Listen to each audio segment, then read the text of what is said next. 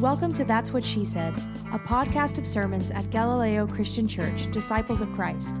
Galileo exists to seek and shelter spiritual refugees, who for us are people for whom the church has become boring, irrelevant, exclusive, or even painful, especially people who have been pushed out because of their gender or sexuality.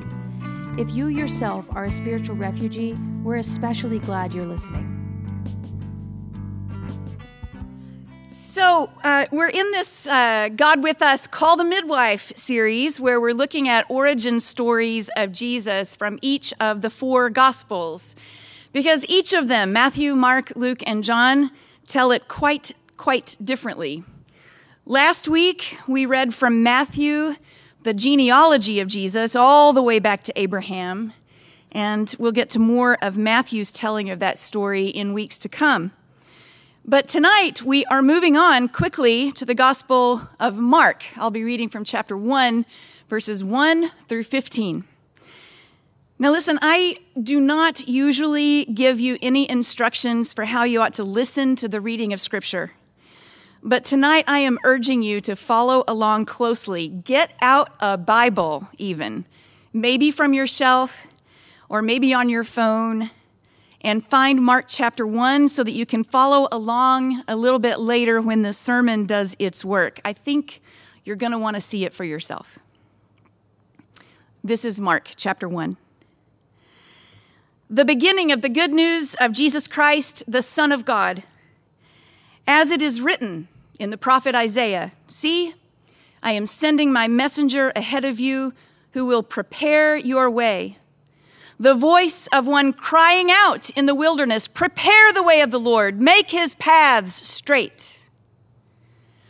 John the Baptizer appeared in the wilderness, proclaiming a baptism of repentance for the forgiveness of sins, and people from the whole Judean countryside and all the people of Jerusalem were going out to him and were baptized by him in the river Jordan, confessing their sins.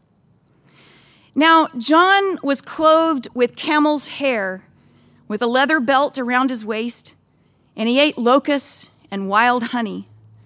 He proclaimed, "The one who is more powerful than I is coming after me. I'm not worthy to stoop down and untie the thong of his sandals. I've baptized you with water, but he'll baptize you with the Holy Spirit." In those days, Jesus came from Nazareth of Galilee and was baptized by John in the Jordan. And just as he was coming up out of the water, he saw the heavens torn apart and the Spirit descending like a dove on him.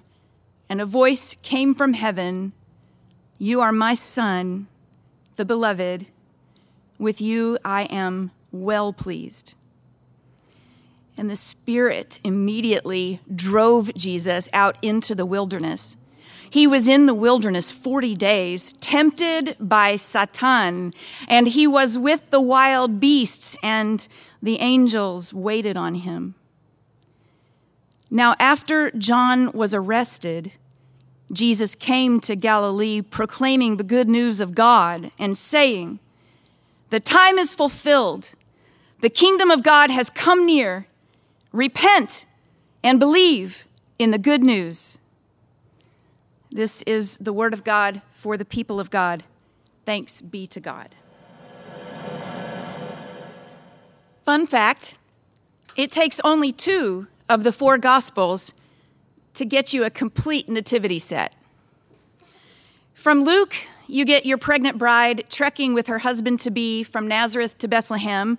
No mention of a donkey in the text, but let's hope she didn't have to walk the whole way. It's also Luke who gives us the birthplace of a barn, the mother laboring away in a stable, the newborn diapered in scraps of cloth and laid down to sleep in a feed trough. That's where your cows and other donkeys come in. Hay is good if you've got some. Matthew alone has the unusually bright star over the region of Judea, guiding long-distance visitors to the general geography, but not the exact location of the baby's birth.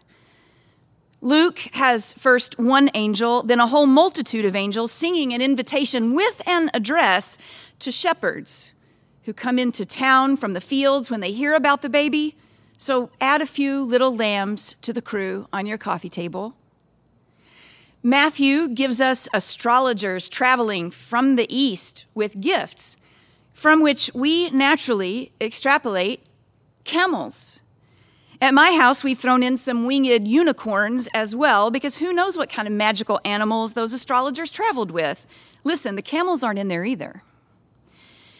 Matthew is also interested in Joseph and how he feels about the whole thing. So there's the adoptive dad ready to care for the child of another, somewhat conflicted, but faithful nonetheless. He is pensive. At least that's how he looks in my set. And that there is your whole nativity collection, all the extras circled around the teensy-tiny newborn who has a name and a genealogy and a family and a religion and a destiny, all of which we celebrate on a date fixed in the 4th century CE, when a whole lot of dates were getting sorted out on the Roman calendar, because birthdays are important. Because birth is important. It's how all of us begin. It's universal in the human family that we weren't, and then we were, and that's where everything starts, right? Except for Mark, who has not one single word to say about the birth of Jesus.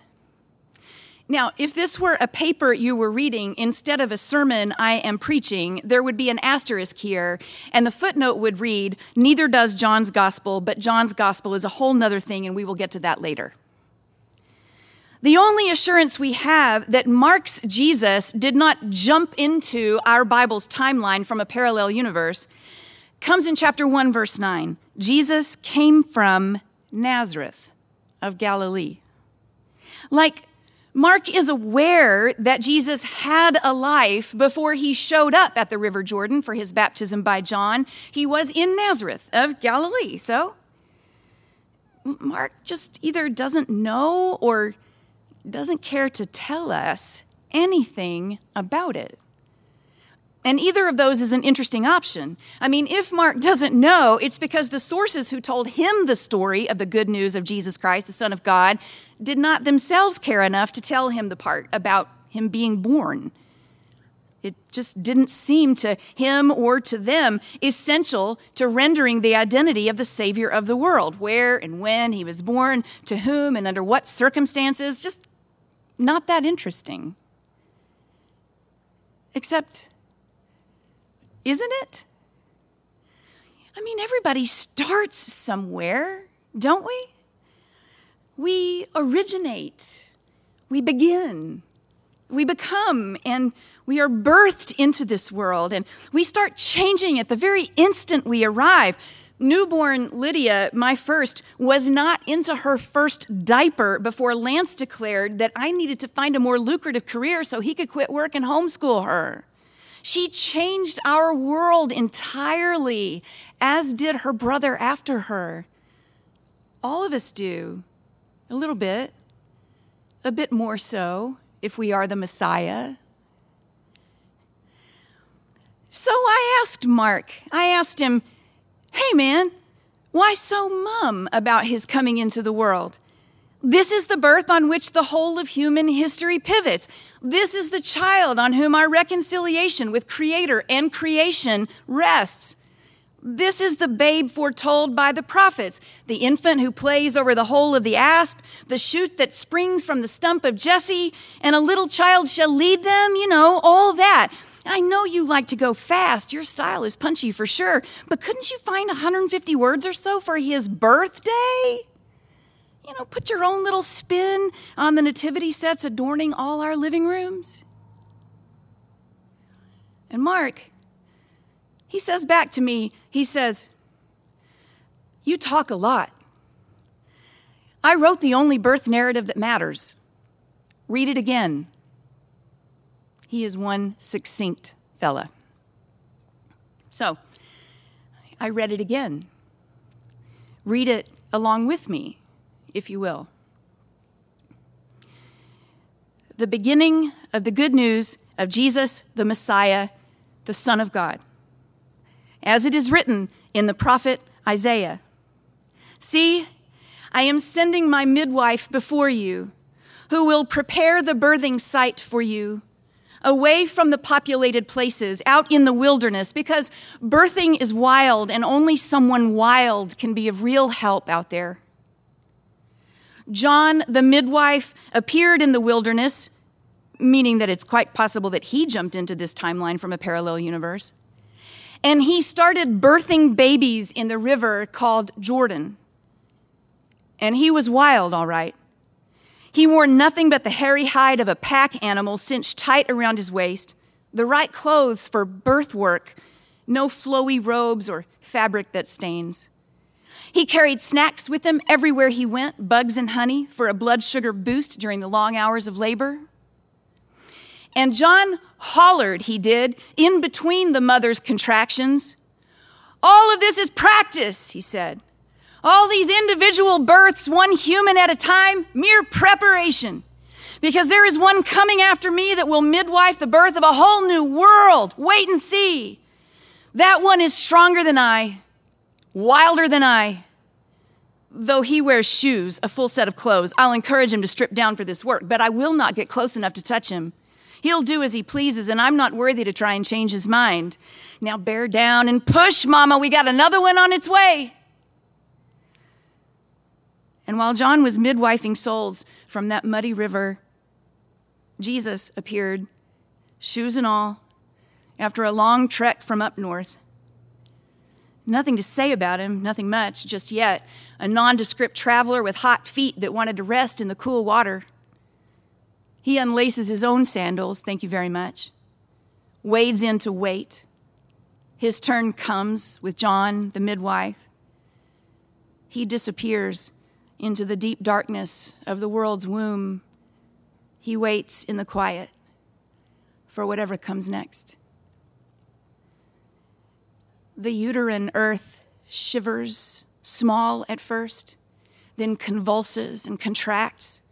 The river swells and heaves, wave after wave of purposeful pain. The whole cosmos groans with the effort, sending energy to muscles seldom flexed at this magnitude. The midwife gives his own brow one last sweaty swipe, shouts one last encouragement to Mother Earth, hunkers down, hands out to catch the about-to-be-born Messiah, and with the river's next push, pulls that child of God into the light of day, pulls him from the gushing liquid with a whoosh, pulls him in a close embrace to his own breast, waits for the gasp of first breath, wipes the muddy meconium from his blinded eyes, to show him the wonderful, weary, wild world he will redeem. The trees on the riverbank clap their hands. The rocks sing his new name. The river relaxes, exhausted, happy, having done her job exactly right. And then a voice from on high. And we remember that the nervous parent in heaven has been looking on this whole time, standing back because they're not really sure how to help. And they're completely awestruck by the birth mother's strength and beauty and courage and sacrifice. And the parent in heaven says with a sob in their divine voice, it's a boy, my son, I have a son. And such joy as I now know has never been. And he is perfect. He is perfect, and he is mine. And I love him. And he is everything good. The newborn babe will have to grow into that adoration, that messianic world-saving identity. Growing up is a lot like being flung into a desert, honestly, where an adversary tries to steal your sense of personhood and purpose, where wild animals lurk around every corner waiting to exploit your vulnerability and feast on your innocence and tell you you're not good enough. They help you grow up, for sure, probably faster than you should have to. But there are angels out there, too, in the wilderness of becoming who you are, kind and strong advocates who will find you when you're lost and feed you when you're hungry and hold on to you when you're lonely. And between them all, adversary, animals, angels, the identity you inherited at your birth is forged into something much stronger. You grow into the child of humanity you were always meant to be. And so he does, our newborn Jesus, grow into himself in the wilderness beyond the Jordan. And when the time is right, well, actually, when the time is exactly wrong, because John the midwife has caught the attention of the authorities, his birth work outside the licensure and comfort zone of the powers that be, his arrest meant to send a strong signal to any who would disrupt and resist the status quo. When that exact moment comes, Jesus comes back full circle, full grown, to his home in Galilee to utter his first words in Mark's telling, his own strong signal, a defiant response to any system that pretends ownership of this world and its people. The time, he says, is now. The reign of God is right here, so close you can reach out and touch it. Change everything you have to, so that this will be good news for you.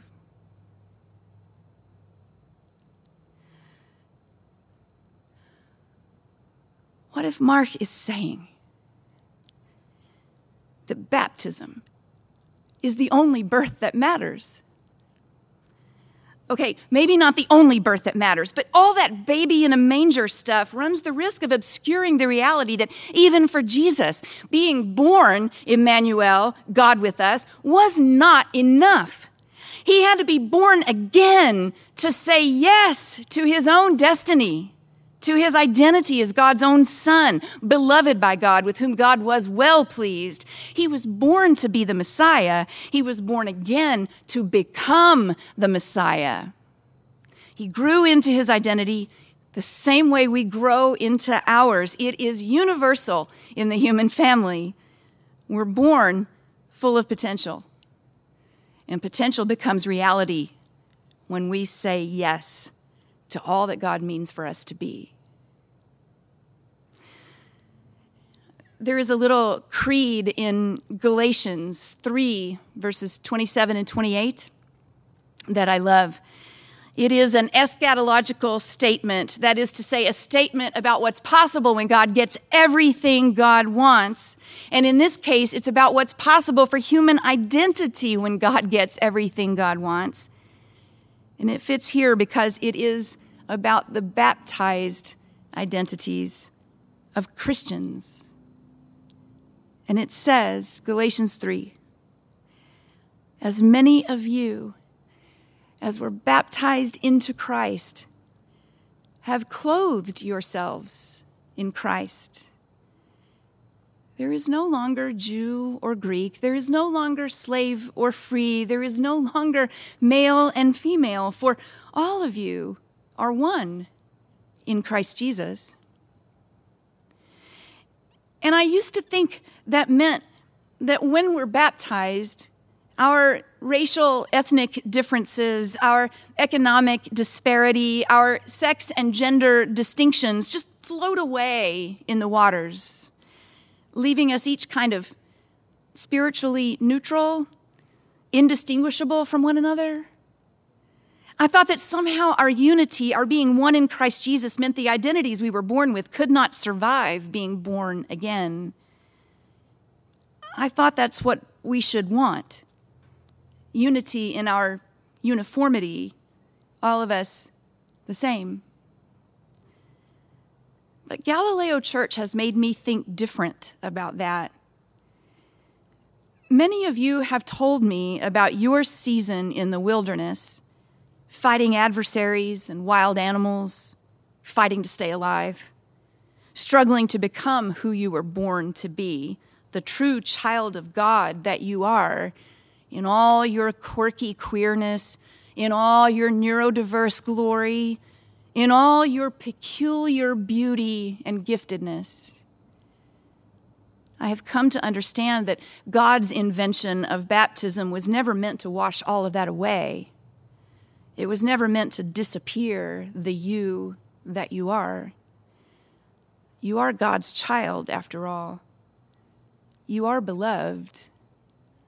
God is well pleased with you.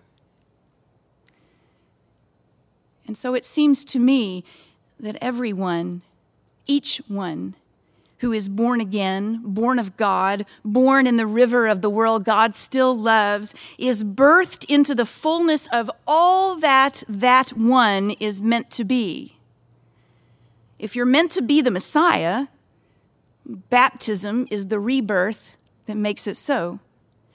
If you're meant to be a poet, a maker, a solver, a teacher, a thinker, a giver, a helper, a lifter, a challenger, baptism is the rebirth that makes your identity shine. If you were born to love someone and make promises and give birth to potential humans of your own, baptism is the blessing for that essential labor of love. Like a rock pulled from the river's bank, dip it in the water, wash it with your fingers, and when you draw it out, it shines and shimmers in the sun. This is you, baptized. Of course, the baptized church will not honor the hierarchies of the first birth, the power differentials of gender and class, race and ethnicity, a tragic caste system that the youngest child understands, no matter their position on Privilege Mountain or in the Valley of Disadvantage.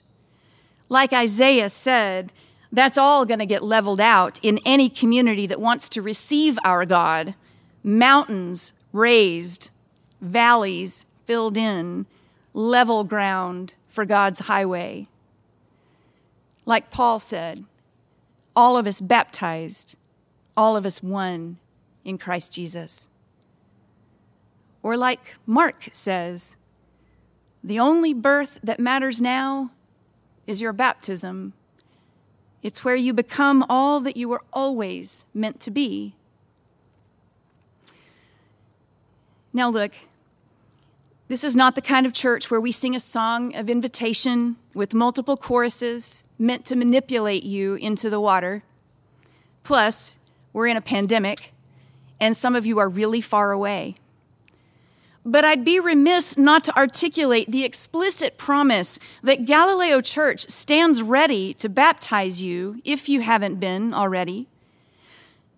Not because you have to, in order to qualify for church membership or for God's approval, but because we love helping each other become who God already knows us to be.